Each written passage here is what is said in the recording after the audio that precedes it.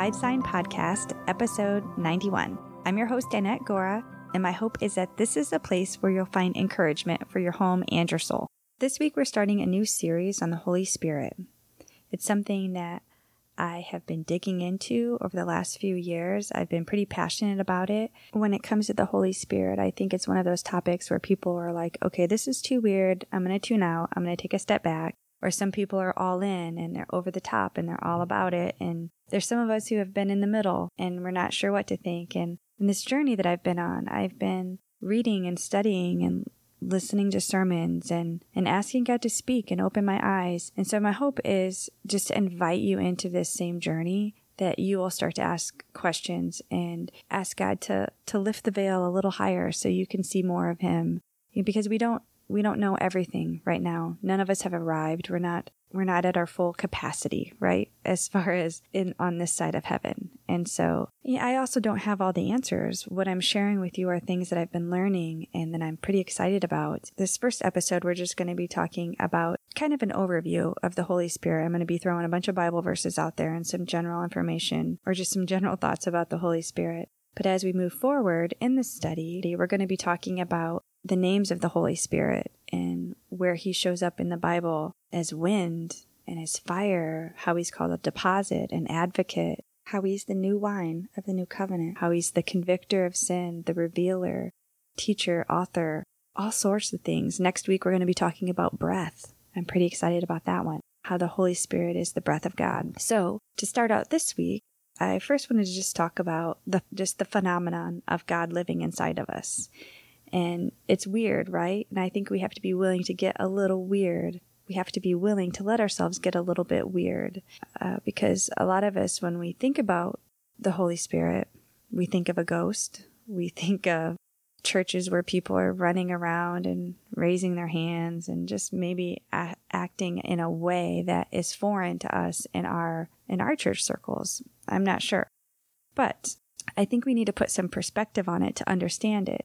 We're concerned about the active side of the Spirit, right? I really think that we should be less concerned about it, though, about some kind of big thing happening when the Holy Spirit comes into our lives, when we believe, right?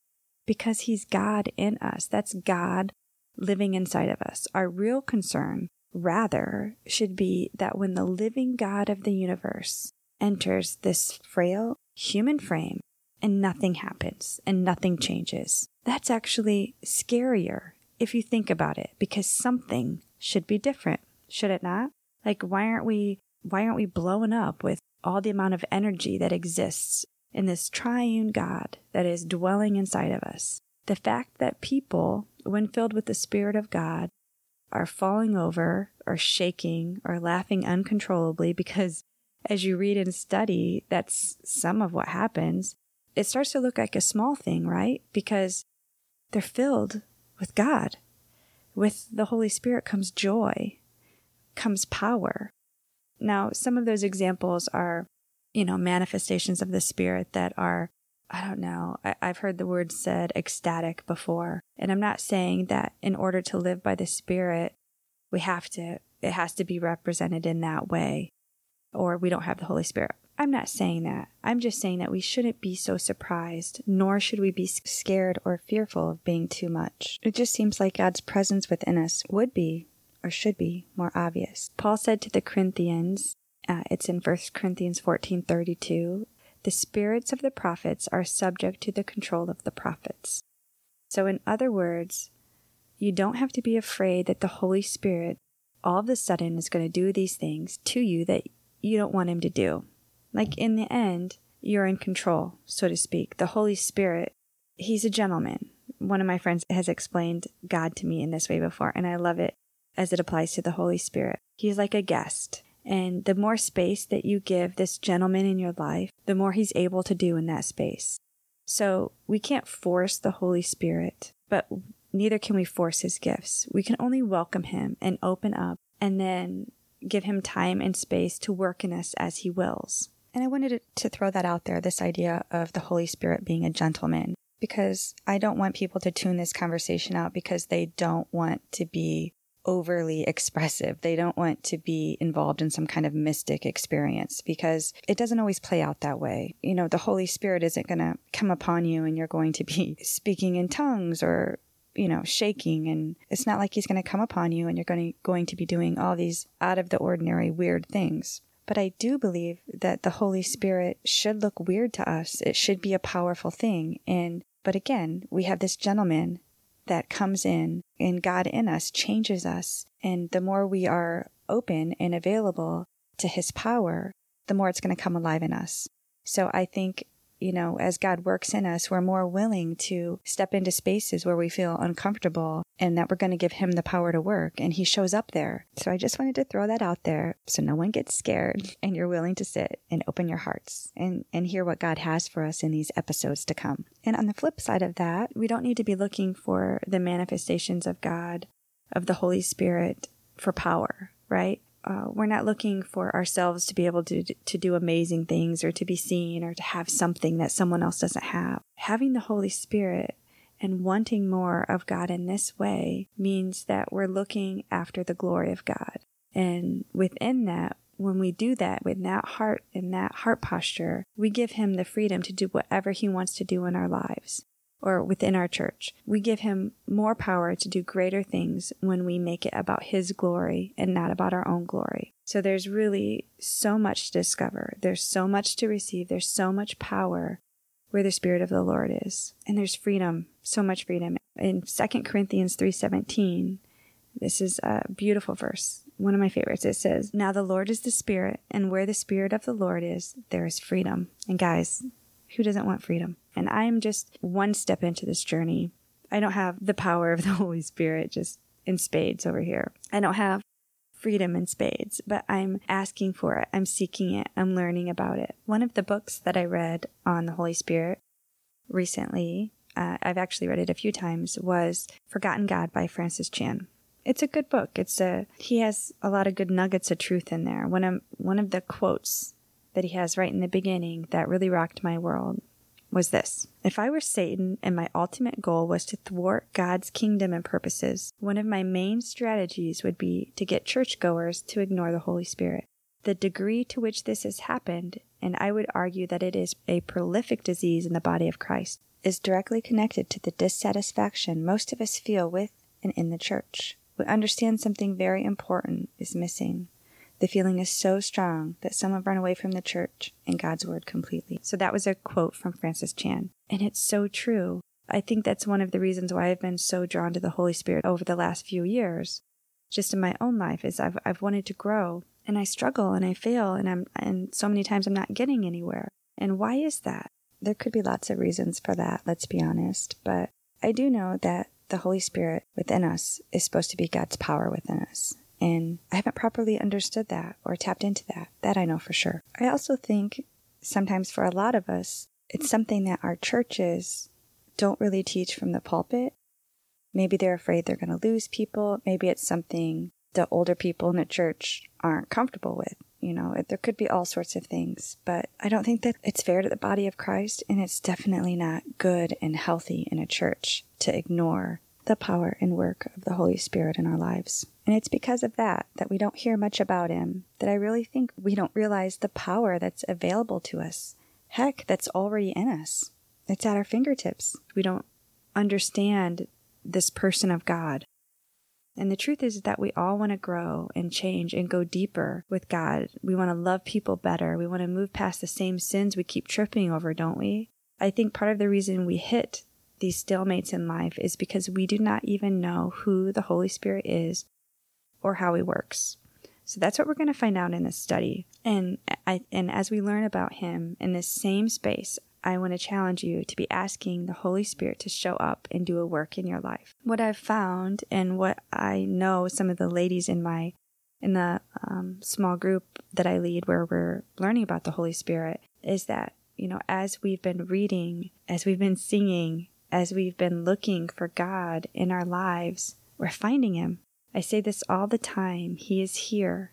We just have to look for him. Ask him to open your eyes to speak to you, and he will. And if you're wondering how I can make that statement with such confidence, all we have to do is look at Matthew 7 in the Bible. Matthew 7 verse 7 says, "Ask and it will be given to you. Seek and you will find. Knock and the door will be opened to you. For everyone who asks receives. He who seeks finds, and to him who knocks the door will be opened." And if that wasn't enough for you, in Luke 11:13 we read, "If you then, though you are evil, know how to give good gifts to your children, how much more will your Father in heaven give the Holy Spirit to those who ask him?" So, who is the Holy Spirit? Who is he? Just take a minute and maybe write a few things down or think, what's the first few things that pop into your mind? Is it a positive image? Is it a positive thing? It might not be, because sadly it's something I believe the church has tripped over and kind of left out of the conversation because it's a little too weird. So let's start looking at some of what the Bible has to say. In John 14, verse 16, this is where Jesus is talking to the apostles. And he tells them, "If you love me, you will obey what I command." In verse 16, "And I will ask the Father, and he will give you another counselor to be with you forever, the Spirit of truth. The world cannot accept him because it neither sees him nor knows him, but you know him, for he lives with you and will be in you." And that's it, right there, that counselor. In some versions, he's called a helper or the advocate. And what's a counselor or an advocate? An advocate's somebody that supports and defends and safeguards and protects the vulnerable. And isn't that a beautiful picture of the Holy Spirit in us? When we look at it like that, when we realize that we have him because we're vulnerable without him, doesn't that make you want to embrace the Holy Spirit all the more? Well, a few more points here about who the Holy Spirit is. He also has a will. We read in John 3, verse 8, that the wind blows wherever it pleases. You hear its sound, but you cannot tell where it comes from or where it's going. So it is everyone born of the Spirit. The Holy Spirit is referred to as wind a lot throughout the Bible, and that's another thing we'll talk about more in depth later. We'll get into counselor more in depth later. I'm just kind of giving you an overview right now. But as far as the wind, it says it blows wherever it pleases. And so it is with everyone born of the Spirit. So the Holy Spirit has this will. And we know that when you have a will, that means you have a choice. You have a preference. You choose things, right? You lean this way or that way. And the Holy Spirit, who is God, has a will. We also read in Ephesians 4 that the Holy Spirit has emotions. That's where it talks about, "Do not grieve the Holy Spirit of God, with who you are sealed for the day of redemption." If we can grieve the Holy Spirit, that means we know that he can feel emotions. And the Holy Spirit also leads. In Luke 4, we read that, Jesus, full of the Holy Spirit, when he left the Jordan, he was led by the Spirit into the wilderness. So he led Jesus, he led the apostles, he leads us. The Holy Spirit, as we've talked about a little bit, also lives in us. In John 14:17, we read that, remember, the world cannot accept him, and neither sees him nor knows him, but you know him, for he lives with you and will be in you. So it's important that as we hear about these characters and qualities, it kind of makes the Holy Spirit come alive to us, right? It helps us to realize that the Holy Spirit is a person, not just a wind or a blowing breeze or a force, an actual person. And if he's a person, that means that we can get to know him personally and we can develop a relationship with the Spirit. And, this is a relief for those of us who are scared of the Holy Spirit, which I think many of us are, because again, the whole weird factor, the out there factor, we don't want to take things too far. We kind of care too much what people think about us. But we don't want to be the guy who gets overwhelmed with the Spirit of God on the way to Walmart and, starts speaking in tongues or is just overly spiritual, blah, blah, blah. You get it. But it's interesting, right? We can know this guy. We talk about him as the third person of the Trinity, but we don't talk to him and allow ourselves to relate to him in relationship. And again, why is that? Because Jesus said he had to go away so one greater than he would come. The greater one is the Holy Spirit, guys. Let's find out who he is. Because I can for sure tell you, if Jesus was here among us, we would be all about getting to know him in relationship, right? We would want to be around him, talk about him, know about him. The greater one is here, the Holy Spirit. Let's talk about him. Let's get to know him. He also fills us, Ephesians 5:18. This is the verse that says, "Do not get drunk on wine, which leads to debauchery, but instead be filled with the Holy Spirit. Speak to one another in psalms, hymns, and spiritual songs." So when you're reading that verse, you can see we can be filling ourselves with the world and the worldly things, or we can be filled with the Spirit, ask for more of the Spirit, ask to know Him in this way. And what comes out of that? That's when we speak to one another in psalms and encourage one another. It's a beautiful thing. It's something we should long to do. One of the things we'll look into as we move forward also is, how do you receive the Holy Spirit? When does that happen? Upon conversion, baptism. And we'll talk about that. Some of what I've read on it that's been put out there is that it's not as important when, but just that He comes and that He's here and that He lives in us. I think a lot of us think that, what's the big deal about the Holy Spirit? Well, the big deal is that Jesus said in John 14:12 that I tell you the truth, anyone who has faith in me will do what I've been doing. He will do even greater things than these because I am going to the Father. And did you hear that? That we will do greater things? Jesus said that. He said, I tell you the truth, anyone who has faith in me will do even greater things than these. And what were the things that Jesus did? He healed people. He performed miracles. He showed love and kindness, and we get to do greater things than that. We should be. Why? Because He sent His Spirit. Listen on. In John 16, a few chapters later, Jesus tells His disciples, but I tell you the truth, it is for your good that I'm going away. Unless I go away, the Counselor will not come to you. But if I go, I will send Him. Now, what does that really mean? Counselor that He speaks of here is the Holy Spirit. And how did Jesus go away? That's when He died. So He had to die so that He could send His Spirit. And I'll explain a little more about that in a minute. But one of the things that I want to touch on here this morning for you is that it's important for us to know about the Holy Spirit and His power because Jesus said that we'll do greater things because of Him. And so it's kind of, I was thinking about what's a good analogy. And I was thinking about driving a car. In order to get somewhere, you have to know how to drive it, right? But is that enough? It's kind of like this Christian life. You have to have the Holy Spirit. You have to be born again. You have to believe in Jesus to be a part of this family and all that goes with it. But is that enough? It's enough, but if you think about in a car, do you just need to know how to start it? Do you have to know where the gas pedal is? Do you have to know how to put gas in it? Do you need to learn about the brakes and when to turn and what safety procedures are out there when you're driving? There's different speeds. There's all kinds of things. You don't just get in a car and know the minimal amount of information to drive it. You have to learn about it to use it properly. And I think that's the same with the Christian life. We don't want to forget or neglect the Holy Spirit. If we want to get the most out of our walk in Christ, then we need to learn about who He is and the power that He has and not ignore Him. So coming back around to what I was talking about as far as Jesus saying, you'll do greater things because I'm going to the Father and I'm sending you the Holy Spirit. He also talks about the body. And so if we think about when Jesus was here, He was a man, He was fully God, but He was still a man. So He wasn't able to be in more than one place technically at one time. So of course He had the power to do things here, there, or anywhere because, He was God, right? But, when He was sent away, I believe that's why He said, one greater than me is coming, because He was sending His Spirit and the Spirit would be able to live in the hearts of all the believers. And it's a way that He unites His church, how He makes the body of Christ work as a body because He's inside all the different moving parts. So if you think about when you meet another believer, if you run into someone, you think there's something about them. I think they might know the Lord.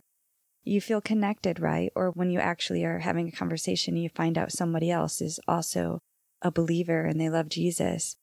You kind of love them, don't you? Just a little bit, and you're excited about them. There's a camaraderie and a connection that you cannot explain. And I believe that's because the Holy Spirit in you is recognizing Himself in another person. And there's a spiritual connection to that person because God is living in both of you and God is one spirit. So it talks about this a little bit in 1 Corinthians when Paul is explaining about spiritual gifts. In 1 Corinthians 12, he says that there are different kinds of gifts, but the same Spirit distributes them. If you read on, it says how the manifestation of the Spirit is given for the common good. And to one, it's given a message of wisdom. To another, it's given a message of knowledge or faith or a gift of healing. All of these different kinds of spiritual gifts that we receive in Christ by the power of the Holy Spirit. But he says in verse 11, all these are the work of one and the same Spirit, and he gives them to each one just as he determines. The body is a unit, though it is made up of many parts, and though all its parts are many, they form one body. And so it is with Christ. For we were all baptized by one Spirit into one body, whether Jews or Greeks, slave or free, and we were all given one Spirit to drink. So it talks about how the body is not made up of one part, but of many, right? There's a foot. The hand can't say, why am I not a foot? The ear couldn't say, why am I not an eye? But the fact is that God has arranged the parts in the body, every one of them, just as he wanted them to be. The same is true in our physical body as it is in the spiritual body of Christ. So if we were all one part, if we were all ears, where would the body be? Right? So as it is, there are many parts, but one body. So God has combined the members of the body, and so when Christ left the earth, when he ascended into heaven, he sent his Holy Spirit. But what I'm trying to say is that the Holy Spirit was given to us, and now the body of Christ, we're all hands and feet and faith and wisdom, and we all have these different gifts working in us, and together we make the body of Christ, and it's what connects us to one another. And that's why we don't want to ignore the Holy Spirit. He's alive in us. He's gifting us. If we want to be an active and useful part of the body, we want to get the most out of it. If we want to grow, we have to be aware of who he is and what he's doing and what his power is. Like that analogy I shared earlier, we have to know something about this car we're sitting in if we really want to take it somewhere. And so that, my friends, is a little window into why we don't want to neglect the Holy Spirit and learning about him. We got to find out all the details about how this sucker works so that we can grow and use the gifts he's given us to bless the church, to grow our faith, to know Jesus in a deeper way. So thanks for joining us today. Thanks for sticking with me. I'm pretty excited about this series on the Holy Spirit and just sharing as I learn more about him. I'm also going to be throwing in some design episodes, maybe some interviews within this series. So it's not going to be all Holy Spirit all the time, but there is going to be a theme, and we're going to be trotting down this path together for a while. So stick with me. Have a great one.